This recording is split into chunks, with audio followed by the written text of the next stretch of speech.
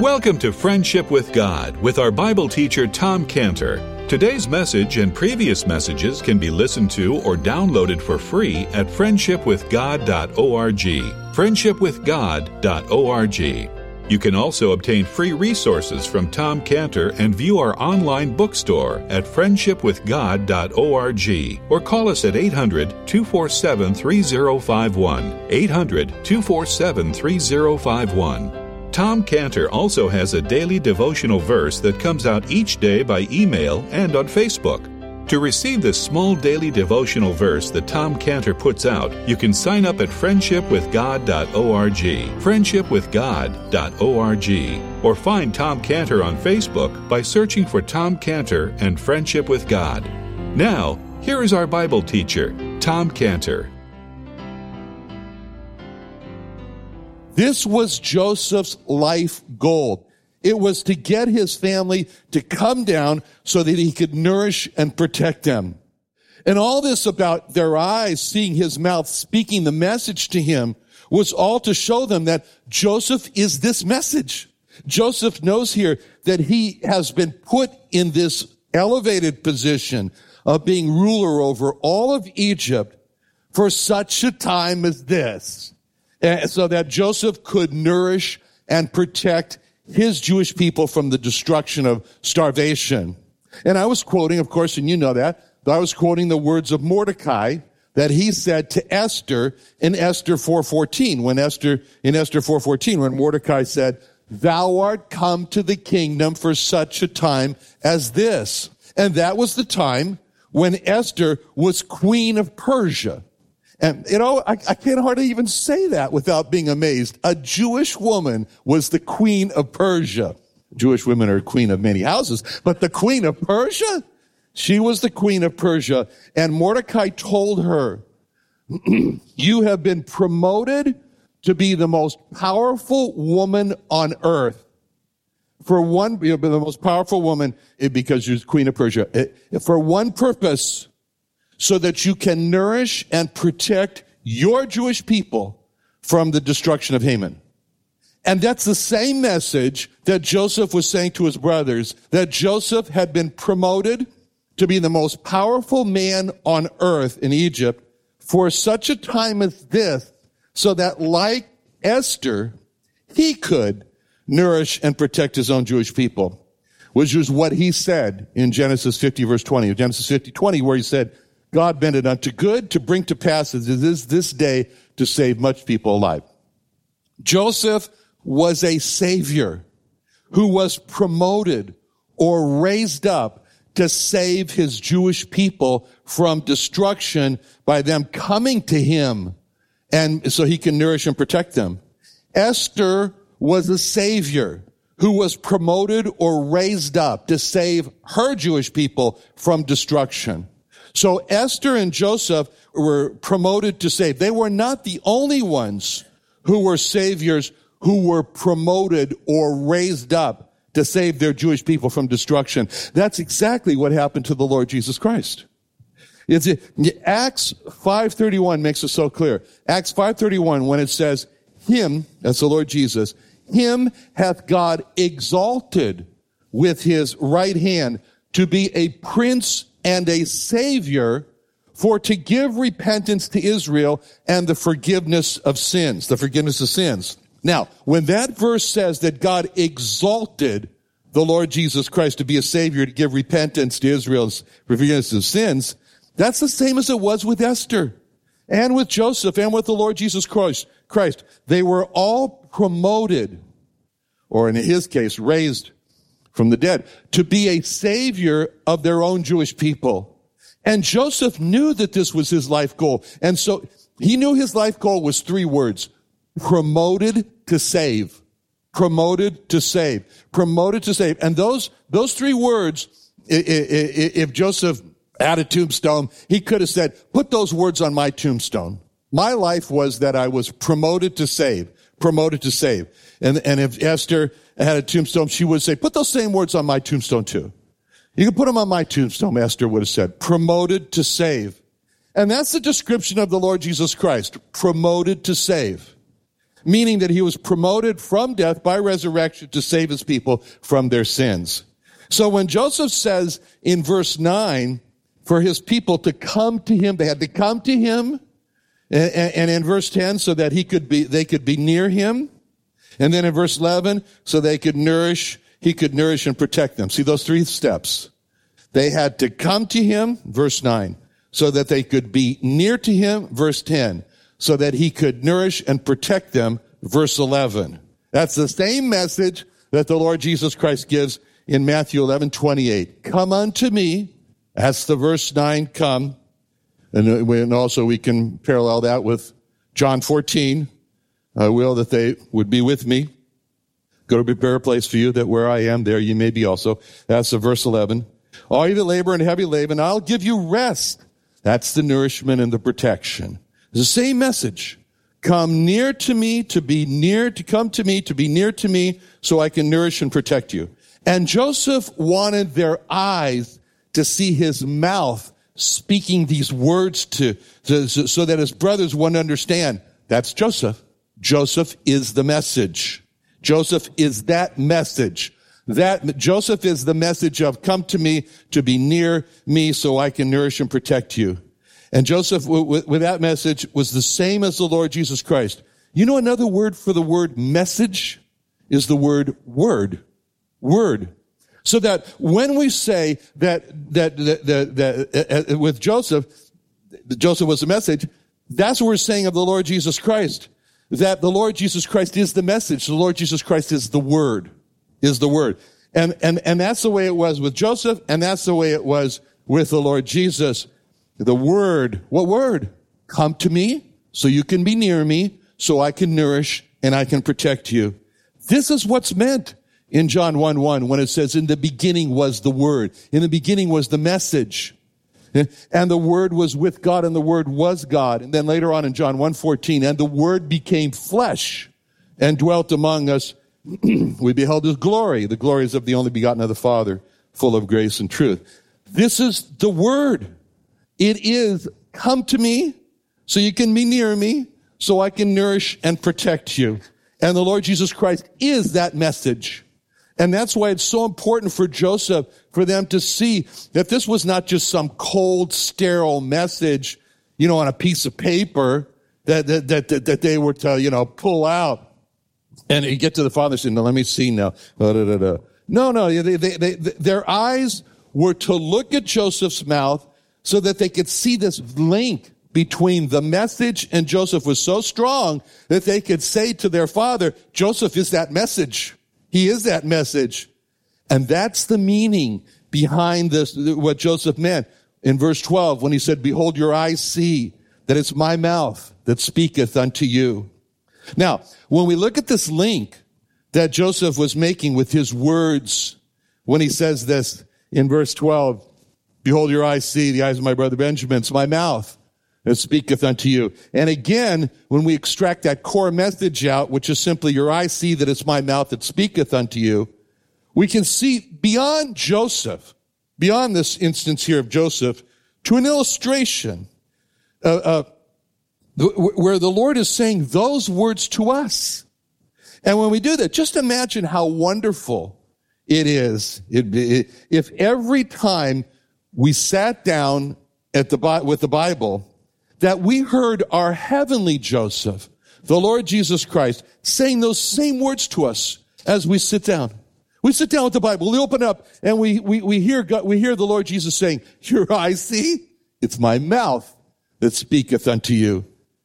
Compared to the lost, the saved, we see the Bible totally different from how the lost see the Bible. For the lost, the Bible is a profound book. It goes on the bookshelf with all the profound books that have been written for the lost, but that's it. For the lost, the Bible is nothing more than one of the greatest or the greatest book that was ever written. Nothing more than that. For the lost, the Bible is an essential part of a great religion called Christianity, along with the other great religions of Buddhism and Hinduism. I'd rather call Christianity truthianity. But for the lost, it's nothing more than an essential part of Christianity. For the lost, the Bible must be studied and it must be understood. You should even take a college course on comparative religions. For the lost, the Bible is nothing more than a book to be studied and understood for what it says. But it's this verse, in verse 12, when applied to the Bible, that shows how the saved view the Bible, because for the saved, the Bible's not just the most profound book that's ever been written. For the saved, the Bible is not just an essential part of Christianity.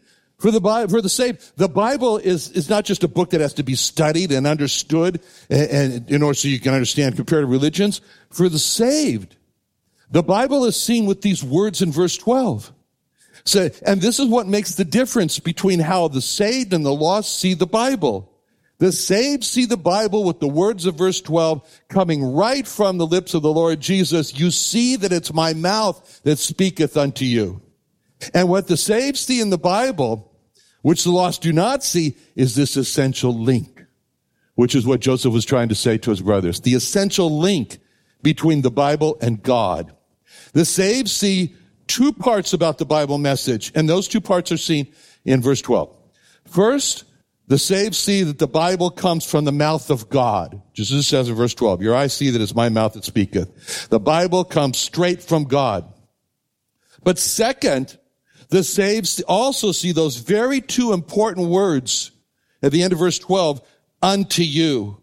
Unto you. See, the saved see, it's not only the Bible is from the mouth of God, but the Bible contains personal messages from God. Personal messages. The saved see that the Bible contains messages which are part of God's daily messages to each saved person that are needed for the spiritual life of the saved. Just like the manna had to be collected daily.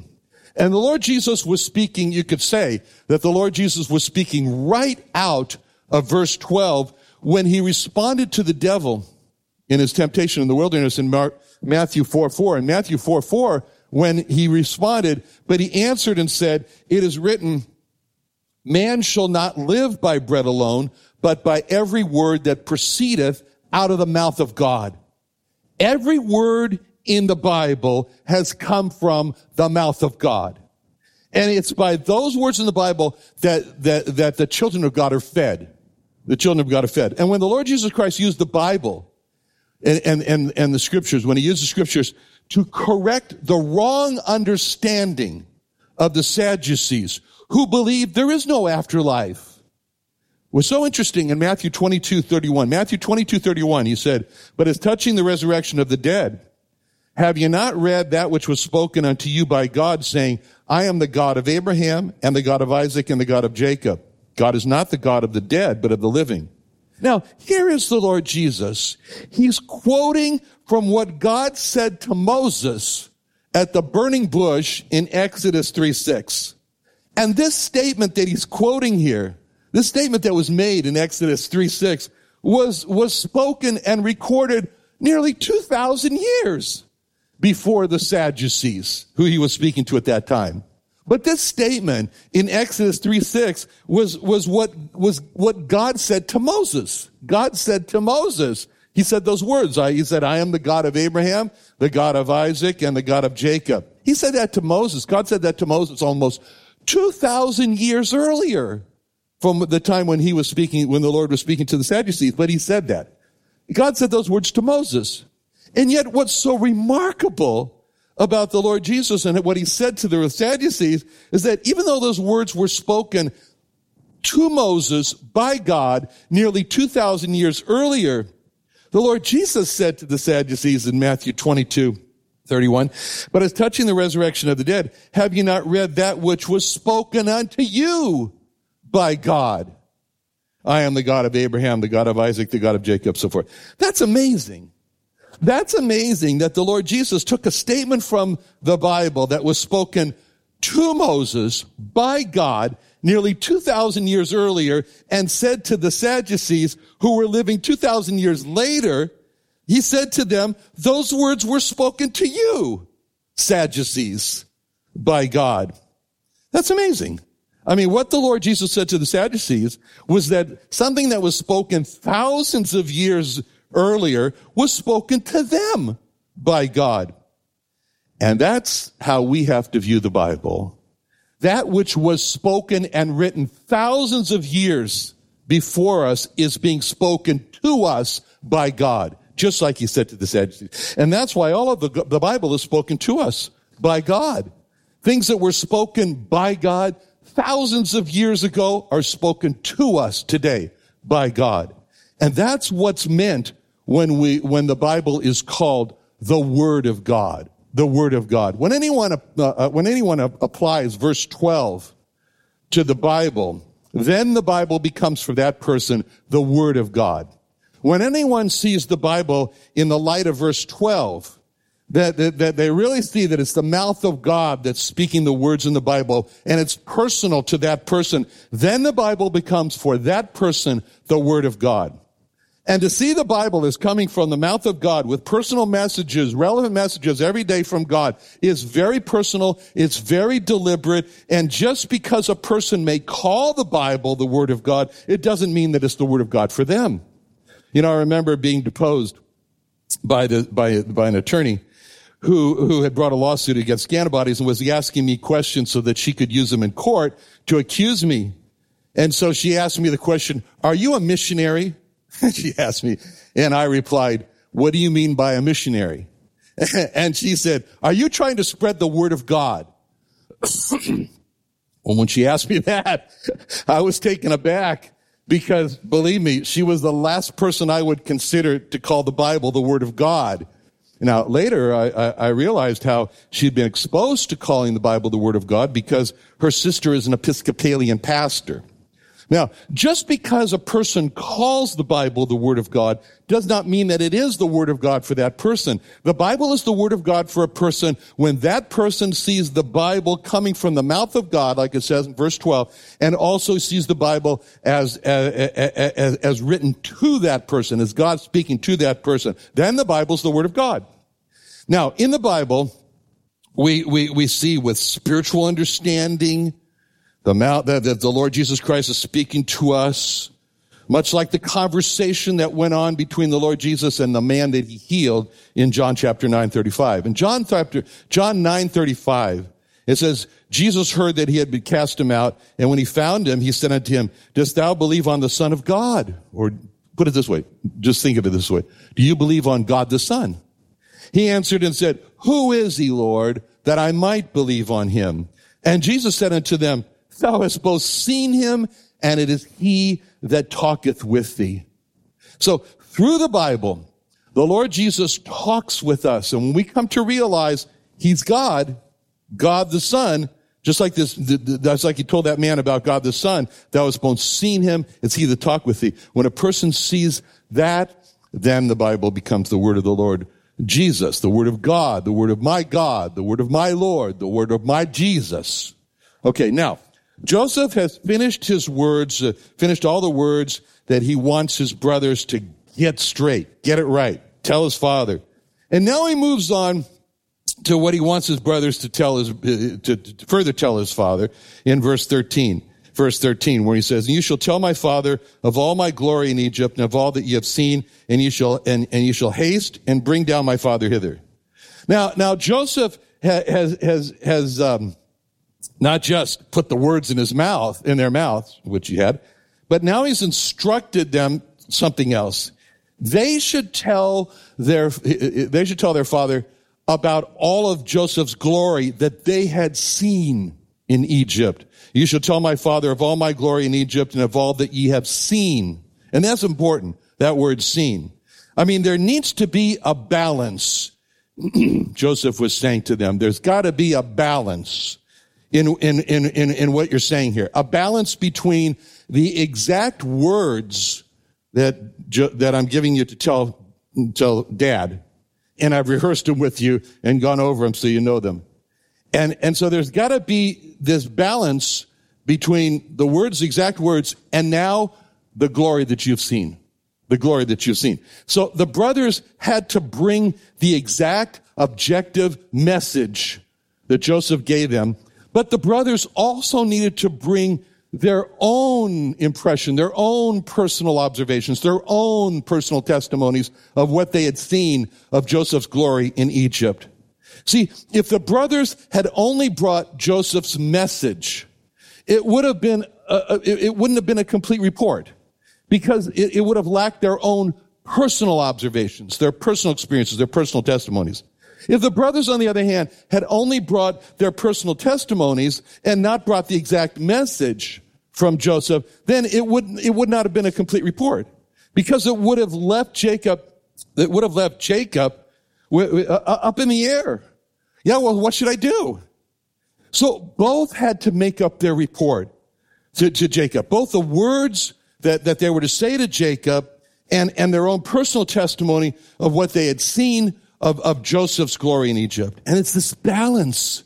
It's this balance here that we can see that how we are to bring our message to the lost in evangelism. Because just as Joseph rehearsed in the ears the exact words of his message they were to bring his father there, so in our evangelism, in our witness to the lost, when we bring the gospel to the lost, we are to bring the exact words of God, what he said in the gospel message. We're to say, God so loved the world that he gave his only begotten Son, that whosoever believeth in him should not perish, but have everlasting life. We're to say words like that, the exact words of what's in the Bible. But as Joseph told his brothers, then you give your eyewitness account. Then you see, he told his brothers, tell Dad about all my glory that you've seen in Egypt. And so we're to give our own personal testimony of what we've seen the Lord do for us in our lives. Both are necessary if we're to have a complete witness for the Lord. A witness is not complete if it's only the Bible. It's out of balance. Because the lost will say, well, what difference has that made in your life? Have you done that? So we need our personal testimony to go along with our witness, just as the brothers needed to give their personal testimony of Joseph's glory that they had seen in Egypt. And on the other hand, a witness is not complete if a person only tells about what God has done for them. Then the lost will say, well, that's all well and good for you. That's your personal story, but I'm not you. And so I don't see how that applies to me at all. That's why it's important to include in our witness what the Bible says, like it says things like in Acts 26:20, but showed first unto them of Damascus and at Jerusalem throughout all the coast of Judea, Gentiles, that they should repent and turn to God and do works for repentance. And Mark 1:15, repent ye, believe the gospel. And just as Joseph wanted to see his glory, wanted his father to know that brothers have seen the glory, so the Lord, he wants us to see his glory also. The Lord wants us to see his glory. Just as Joseph wanted his father to see his glory, the Lord wants us to see his glory. He said that in John 17:24. Father, I will that they also whom thou hast given me be with me where I am, that they may behold my glory, which thou hast given me. Now, we just partly see the glory of God. We can't see it very clearly because it says that in 1 Corinthians 13:12. 1 Corinthians 13:12 says, for now we see through a glass darkly, not very well.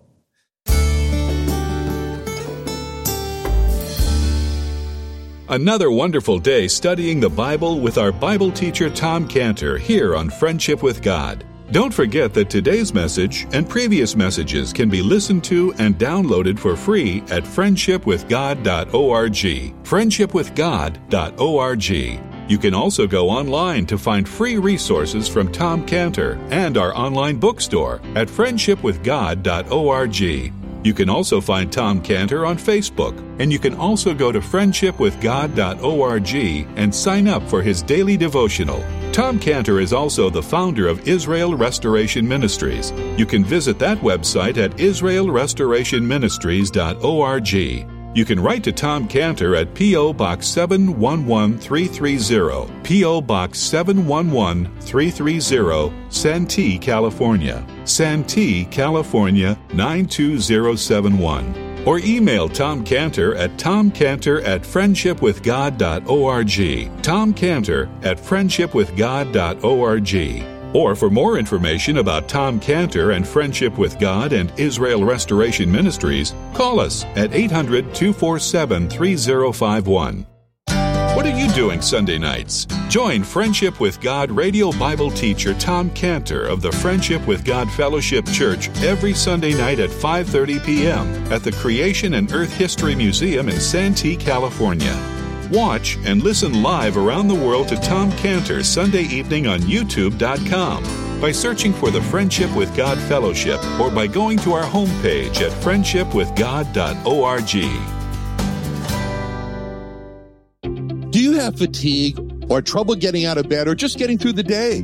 Are you so tired you can't focus? Do you feel like your life is drained away? Do you have fibromyalgia, headaches? I have good news for you. Our doctors at Scantibodies Imaging and Therapy can give you cellular ozone therapy.